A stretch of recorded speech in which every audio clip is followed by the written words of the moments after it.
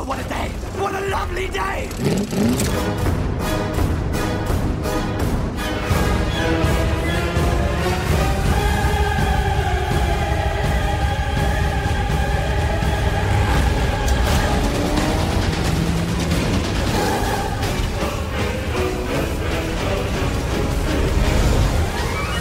Welcome to the Mad Max Minute Podcast, the daily podcast where we break down Mad Max 1 minute at a time. I'm Rick. I'm Julia. And today we're talking about minute 6. Welcome back from the weekend, Julia. Thanks. Minute 6 begins with Roop taking the wheel to rejoin the chase, and it ends with Goose extolling the virtues of wearing a seatbelt. So we actually start this minute technically on the line that we spent a bunch of time talking about back in minute 5, the whole I don't have to work with a blasphemer. Right. Line. It was definitely worth keeping that with the first half of its line. Yeah, I feel like we definitely would have lost out a little bit of the charm of that line in its delivery if we had split it up. Yeah. So I'm kind of glad we kept it all together. Yeah, I think that's a good idea.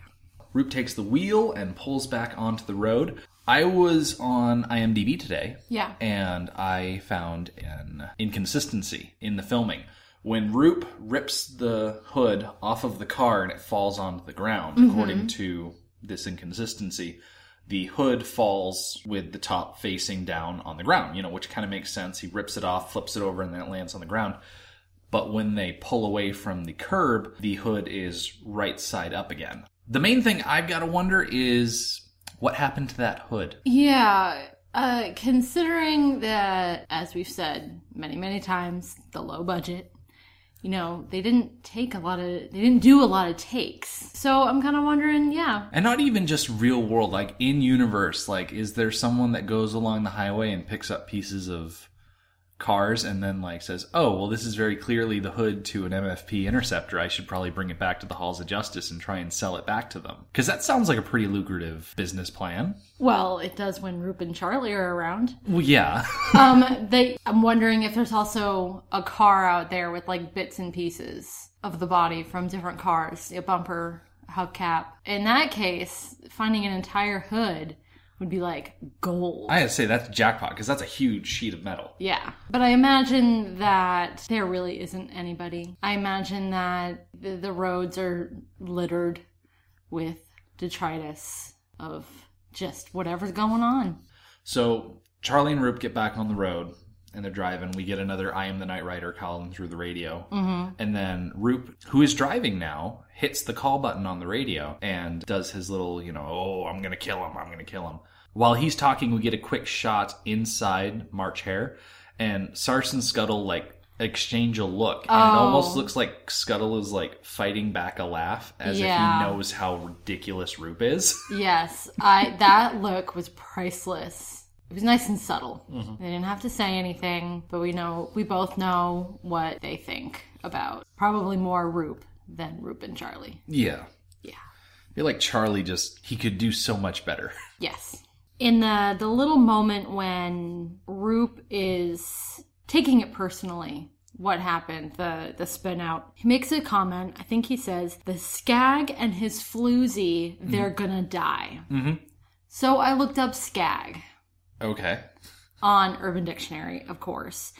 And didn't find anything that applies to this situation. Skag is a slang for heroin, the drug. Or it could also be a combination of skank and hag. Huh. So that, it doesn't really fit. So I feel like it's more of an old school Australia term. Probably. Do you remember back several years ago when my friends and I used to play a lot of Borderlands on the Xbox? Yes. Borderlands 2. There are enemies in that game called Skags, and they're kind of dog-shaped things with these weird, flappy mouths. Yeah. The general aesthetic of that game is very Mad Max-ish. When you consider the second and third movies more so than the first one, because it's like a junkie raider space planet type vibe to it. Yeah. So I'm sure it's not a direct reference back to Mad Max because Skag is such a universal term used in so many different circumstances. But it is kind of nice that there is a slight connection there. I'll take it. I'll take whatever I can get. Yeah. I definitely noted that Roop taking it personally is definitely him taking the embarrassment that he feels at being involved in a spin-out. And not only being involved in a spin-out, but shooting a road sign instead of shooting the suspects. Like, that's a major embarrassment for him. And so he's obviously trying to just be super macho and redeem himself to the guys from this little accident that they had. Yeah, he's definitely like overcompensating. It's that toxic masculinity seeping into things, huh? Exactly. Oh, yeah. After we get Roop saying that Knight Rider and his girl are going to die, we get a quick shot of the pursuit special seemingly alone on the road, where before March Hare was right on his tail. Now it seems they've gotten enough of a lead to be shown on their own. And what I think happened is, I think March Hare slowed down so that Big Bopper could catch up, because we'll see tomorrow that when they show up next time, they're like right next to each other. So I think that's why we get that singular shot of just the Knight Rider flying down the road. Yeah. Also, I think when Big Bopper and March Hare and Knight Rider were coming up on the intersection, and Knight Rider slammed on his brakes, Big Bopper spun out, ended up on the side of the road. March Hare didn't take any damage. Nothing bad happened to them because they probably saw what was coming and slowed down. And so it's going to take them a little while to recover from that. And I don't think they have a V8. So they don't have the acceleration that Knight Rider has. Knight Rider did have to recover from that slamming on the brakes, but I think he was able to do so more efficiently than March Hare. Oh, definitely. So after we see the Knight Rider, we get a nice smooth fade into the exterior shot for Fat Nancy's Cafe, which is also a gas station. I found a website called themoviedistrict.com, and they have a specific page for Mad Max, and it's kind of a depository of actual movie locations. I found their entry for Fat Nancy's, and it was a pre-existing building before they came and used it for a location. And you can kind of tell as you watch the minute, the letters that are up on the roof, they're kind of strung up there. They don't look super sturdy because, yeah, they were just thrown on top of a building. And in fact, the pictures that I saw of the actual building, which is called the Pretty Sally Roadhouse, it has that charcoal grill sign on the side of the building still, because that's just what it looked like when they came to shoot there. I tried to jump on Google Maps to see if the building still looks like it did back in 79, but the brush and the trees have grown up around the building so much that you can't actually see it from the road, and there is a gate that keeps vehicles from driving up by it because the whole place is pretty much used as a junkyard now. Oh, that's too bad. Mm-hmm. So there's actually a story behind the name Pretty Sally. It turns out that Pretty Sally, or Pretty Sally Hill, is a dormant volcanic cone located between Wallen and Kilmore in Victoria, Australia. The hill is skirted by a section of the Northern Highway, which was formerly part of the Hume Highway. By the 1930s, Pretty Sally had gained a reputation as a notorious road accident black spot due to a sharp turn near the crest of the hill. Oh, okay.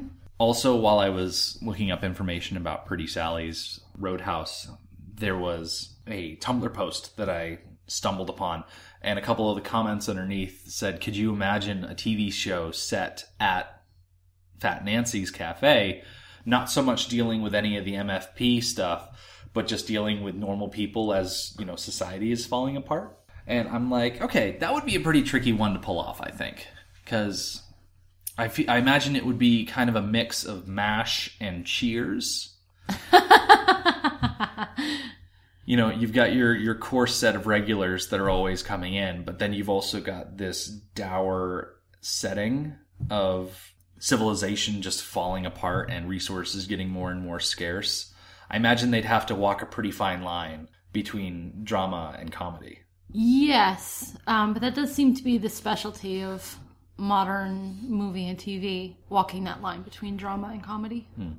Over the radio, we can hear the dispatch calling for Gosling 1, the code name for Goose. And that just tickled me a little bit. Yeah. I was actually about to mention that too. Jim Goose is his name. Yep. Goose is his last name. And they just happened to give him the call sign Gosling 1. And I thought, well, hold on. Goose is a pretty good call sign because of Top Gun. But Top Gun didn't come out for another 7 years. Right. 1986 is when that thing dropped. I'm pretty sure when 1986 rolled around and they had a character in the movie whose last name is not even remotely related to Geese. His call sign is Goose.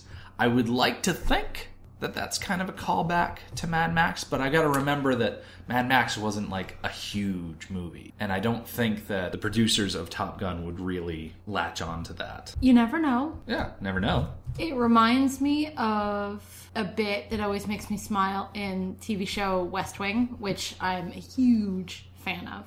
There's an episode, I can't even remember like around what season it is, where the press secretary character CJ Craig happens to overhear the Secret Service talking about her, and they call her Flamingo. And if anybody knows the show or Allison Janney, she's very, very tall. And it was an amusing little moment. And so I think taking the opportunity to make someone's code name amusing is a common trope. So aside from his call name just being a version of his actual name, this is the first example in this movie that we see of Goose's radio being turned on when he's not around his radio. And I gotta wonder why he would leave his radio. Now, obviously, it's attached to the bike. It's not like he can bring it with him all the time, but why leave it on where someone could mess with it? Right. I think in our society now, where, you know, we have law and order, that would be, I would imagine, you know, against regulation, and that officer would probably get into trouble. They would probably also get into trouble for not being on the bike. Oh, yeah. Not being even near the bike. It's not like he had, like, gone to the bathroom or something. He was inside having a meal with no care for what might be going on his radio. And that could have had dire consequences. Well, I mean, we were talking last week about the fact that Max was on the side of the road with his hood open, actively working on his car. Yeah. So he's off working on his car. Goose is having breakfast at a diner. It's like these guys aren't concerned with actively patrolling the roads. And it's one thing for Max to be right by his car within earshot of the radio so he can at least start preparing to join the chase. It's another thing for Goose to be not only like far away from his radio, but like in a completely different building, not even remotely close to hearing the calls for backup. Granted, they're still treating it like a Code 44 with no big deal, but even so, you know, he needs to be attentive when he's on the clock. He's a very poor employee. We go from the unattended motorcycle with the radio blaring into Fat Nancy's, and right by the front door is a sign that says, "If you can't smell it, we ain't got it." That just seems like a poor way to show off your specials, because, okay, there are a lot of things in a cafe or a diner that they can have in abundance that you might not necessarily smell walking into it. Like toast is really easy because you have a loaf of bread and you slice it however many ways and you always have toast, but you're not always going to be smelling toast because you just throw it in the toaster for like a couple of minutes or throw it on the griddle. If you have food stores, you're not going to be actively cooking those food stores all the time because at a certain point, food just stops being edible because it starts to burn. It's funny that you should read it that way, and I guess I shouldn't be surprised. You're very logical. I actually read it kind of the opposite way. It's very reminiscent of that kind of down-home local, you know, diner, which we have both been to, and we love them. It's the best food around. That is, you know, nonsense, a little bit sassy. Everybody knows what's on the menu. You don't need to advertise what's going on. Everybody who's there is regulars. So we have a diner that we go to with your parents, the Early Bird, and we don't even get menus anymore. Yeah, half the time I can just tell them what I want and they'll make it for me. Right. So I found it... Charming? Yeah. Charming, comforting, like home. Yeah. I liked it. When you're at Fat Nancy's, you're family. So, departing from the line of thinking that we were just participating in, there are several theories floating around that the sign being on the table right by the door, "If you can't smell it, we don't have it," is also a sign of diminishing resources in the area. The idea that because society is starting to crumble, that maybe they don't have copious amounts of more obscure ingredients. Eggs and bread and cured meats, those are always going to be easier to come by. But right, but maybe fresh vegetables, you know, are getting harder. Yeah, things that you'd have to order from further away. I don't think, like, fancy yogurts. I don't think they're going to have yogurt on the menu because that's something that's very pasteurized that has to be refrigerated as it's moved around. That didn't strike me as the type of place there to have yogurt on the menu anyways. Probably not. But here I am thinking on the spot, trying to think, oh, gee, what's an exotic sounding breakfast ingredient? Yogurt was the first thing I thought of. I think that says more about me than it does about the movie. Omelets? Omelets are just eggs. And vegetables. Yeah, I guess. Yeah. I don't know. Okay. I don't want to argue about breakfast. No. Let's not ruin something that's just pure and beautiful. Yeah.